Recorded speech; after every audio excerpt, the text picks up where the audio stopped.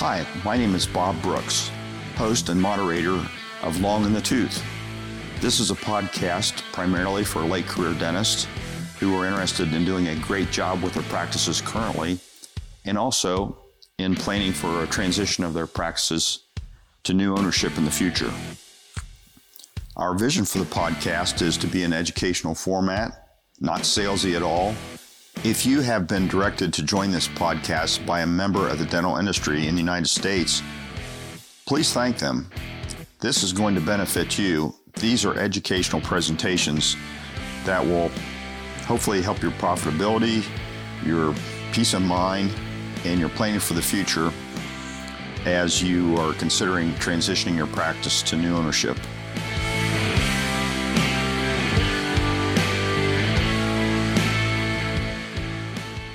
Hi, this is Bob Brooks with Long in the Tooth podcast. We're pleased to have Genevieve Poppe with us again today, and our topic is your practice growing or churning? Genevieve, glad you could join us. Thanks for having me back. Sure. Well, what do you mean by growing and what do you mean by churning? Can you define those terms for us, please? Sure.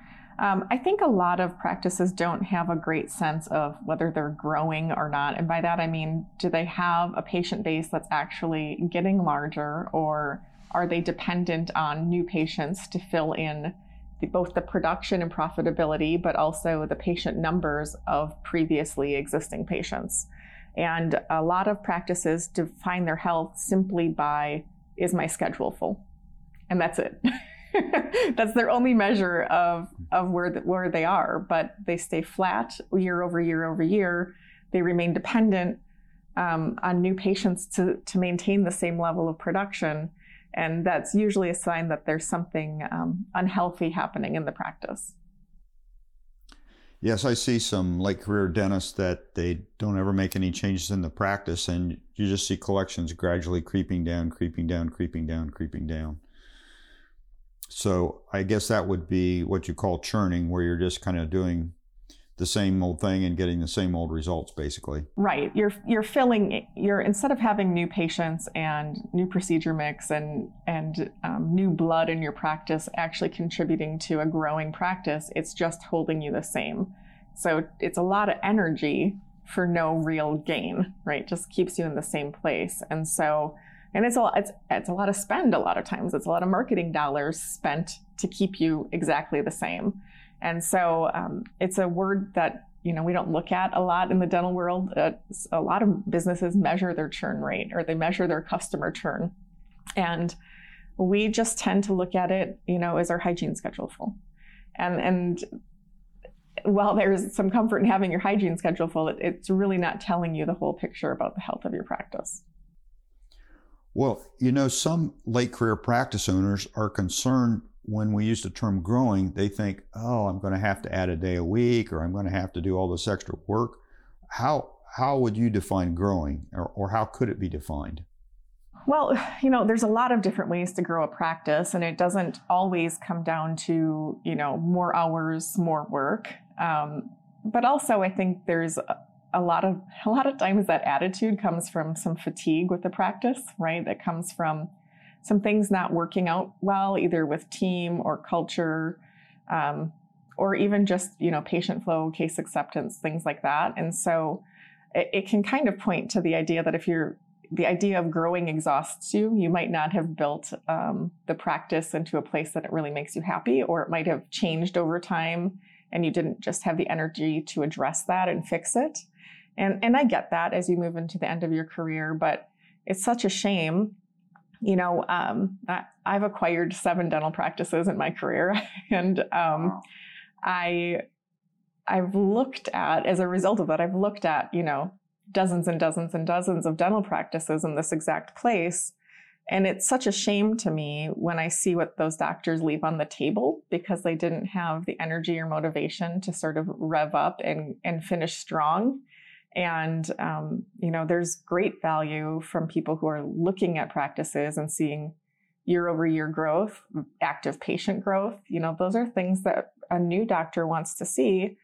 And, not feeling like it is probably not the not the best feeling or approach to have in the end of your career. What impact can making some changes have that affect profitability? Even if growing is just simply growing profitability, it may not be working more. It may be making some changes as far as the way the phone is answered, as far as the way the treatment plans are presented, all the things that we've talked about in some previous episodes. If some of these changes are made that don't require any more work on the part of the practice owner, just simply changing how they do things, and that has an increase in profitability, in some cases a substantial increase in profitability, that makes an obvious connection with increased practice value. So it seems like at a time in a late career practice owner's career that, that would be, it may not be their primary focus, but it's certainly a nice spin-off result. Well, the beautiful thing about those established practices is their break even tends to be fairly low, right? And so a small amount in increase in productivity and profitability yields a significant amount of cash flow to them. So they're not only taking out more cash for small moves at that point, but they're increasing the value of their practice. So they're winning both ways. And I think sometimes those moves, it doesn't require them working harder, it requires them facing hard decisions. And that can feel kind of scary because sometimes it's realizing you might have the wrong person in the wrong seat and you have had them there for 15 years, and the fact that your case acceptance is, hovering at 30, 40% for a population of patients you've been taking care of for a long time, or you're seeing your schedule full of the easy stuff on a treatment plan. I see that all the time, where doctors will think they've got great case acceptance because people are doing something from their treatment plan. But what I'm seeing is, literally patient checkouts that sound like, let's just do the fillings, right? They'll take the easiest thing that they can get accepted because they don't want to have hard money conversations. So they're not even scheduling their doctors productively. A lot of times just simple stuff, right? So it's getting that whole treatment plan accepted. It's getting it scheduled productively and efficiently. It's teaching your team to have your schedule be to goal, not full. And even practices that have been in business a really long time are sometimes missing fundamental and somewhat simple things to implement that actually make their doctor's life better and easier from an operational standpoint, but they require hard choices and tough conversations and just the fear of people, not even their own fear of change, but the fear of other people's reaction to change. And so it keeps them stuck. And they, I talk to older doctors all the time that just say, I have 3 years, there's only so much I want to do. And, that's their choice. But a lot of the stuff that would make really big difference in their practice isn't technically difficult. It's just hard.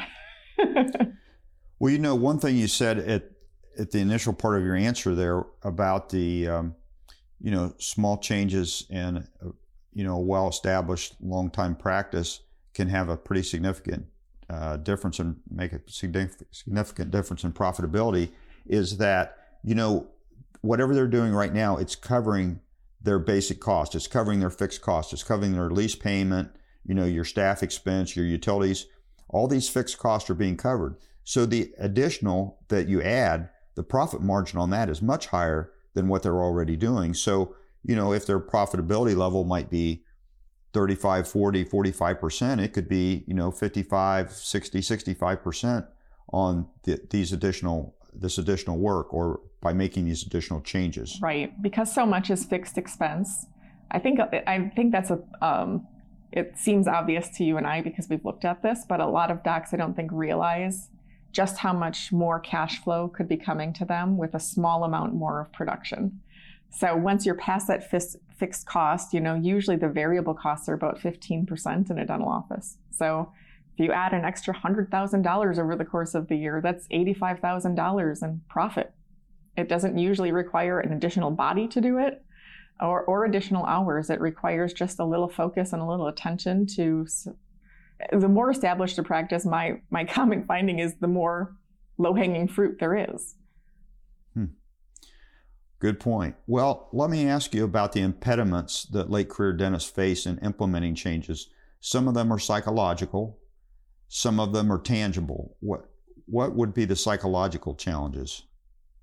Well, the psychological, I think, come from kind of what I was saying earlier. There's a big fear of conflict, and the longer a team exists together, the harder that feels, right? And so even though what we're talking about might feel simple, like we should just be able to change or implement this one idea around scheduling or this one idea around improving this skill,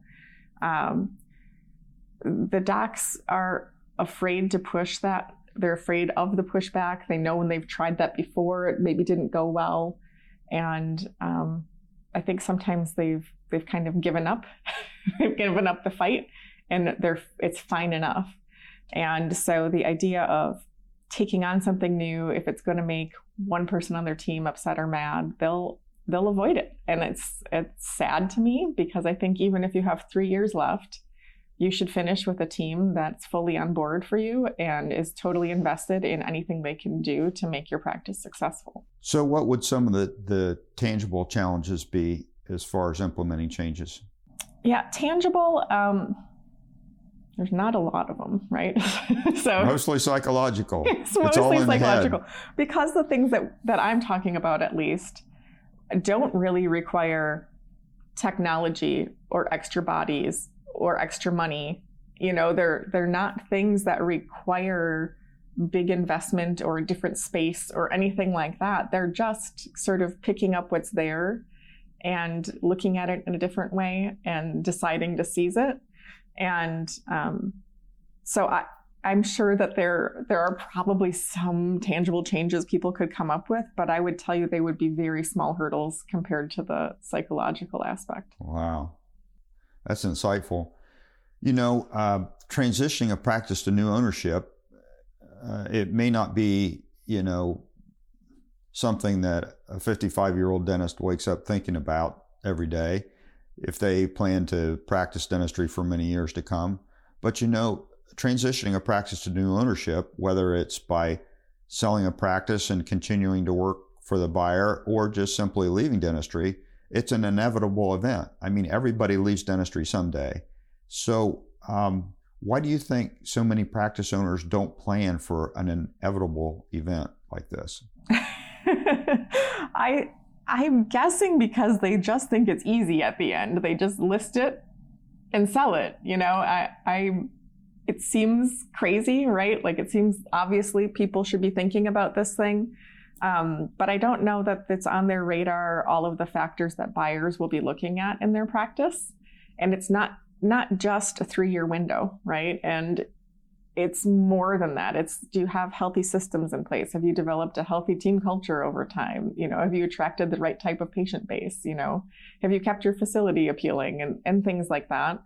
And so, you know, I think a lot of people I see get to the end and they're all of a sudden they want a transition that's really good for their team, but they've let their team become complacent and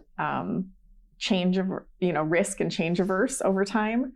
And then in so doing, they're setting their teams up to not transition well or successfully, because a new doctor will inevitably have their own vision and their own ways they want things done. And if you haven't taught a team that that's, you know, their prerogative, and it's our job as team members to support that, and we're smart people who are nimble and able to adapt and change, you're not doing them any service, and you're not doing your transition or the new doctor any great service. And ultimately, you're not serving your patients in setting everybody up for a really great transition where team is retained. Yeah, that makes a lot of sense. So transitioning a practice to new ownership, for many, it's important from an income standpoint. They're looking toward, you know, the sale price being a significant part of the retirement. And some practitioners are not. You know, they've done extremely well and they're happy to sell their practices, but it's not, you know, getting the last dollar is not that big of an issue. But generally speaking, most sellers prefer to get the highest price that they can. And it's also, besides, getting married or the birth of children or, something like that, it's a milestone event in their lives. So what's been your experience with the practitioners that you've seen? Have you seen that the income from the sale of the practice in general is important to most sellers, or would you say that it's, that they put a lot of money away and it's not that big a deal when it happens from what you've seen? I've seen both, and I always feel like it's a real shame when I see a doctor who needs to get a certain dollar amount out of their practice, that their retirement is hinging on this sale, because it keeps them crippled in finding the best transition and the best process. And it also tells me that, kind of going back to what we were speaking about, there probably should have been more focus for them in the last years of their career at being more profitable, at taking more money home from their practice. And in a lot of cases, I mean, it's really simple. I'm not kidding you. The first practice that I bought, the doctor had just sort of scaled back to 3 days a week, which is fine. He had a loyal patient base, but they were underserved because he didn't have enough hygiene days available for the number of patients he had. And so I literally took it in less than a year from a $600,000 practice to $1 million practice by adding a couple days of hygiene and calling people who were overdue. That was it. It wasn't rocket science. You know what I mean? It didn't require a great deal of effort or a great deal of money. It was just some really basic stuff that, people just sort of let go. And it's sad to me. I promise you, if you're in that back half of your, that last decade of your career, there are things you can do within the same practice to be substantially more profitable if you're up for a little bit of change, and you can take home so much more money and be so much less dependent on that final purchase price. Because, COVID should teach us something, right? There were a lot of practices that just didn't get sold, that just shut down. And you can't be guaranteed that exit that you're hoping for. And so you're really better off to have that be a bonus in my mind. Very, very good information. Now, our last question today is, from your perspective, you're a high-level practice consultant. What do you see as most practices have in common that experience successful transitions? It's kind of like if you looked at all the billionaires of the world, you ask the question, what do all the billionaires in the world have in common as far as their business success?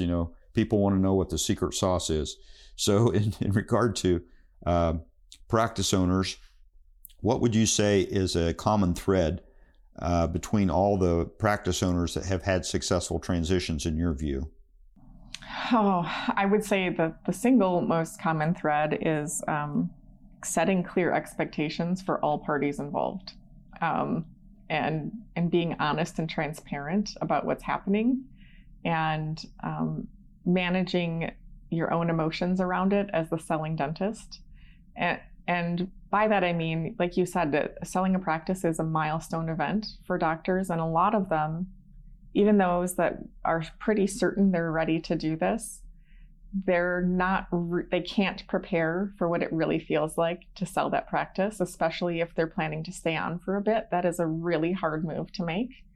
And so building a good relationship with the new incoming, if there's going to be any sort of overlap, and being ready to embrace their vision instead of holding on to your own and why, and what you started out and set out to do, because inevitably your new buyer will have their own vision, and you'll be so much happier to embrace them and help them succeed instead of fighting the changes that you're seeing happening.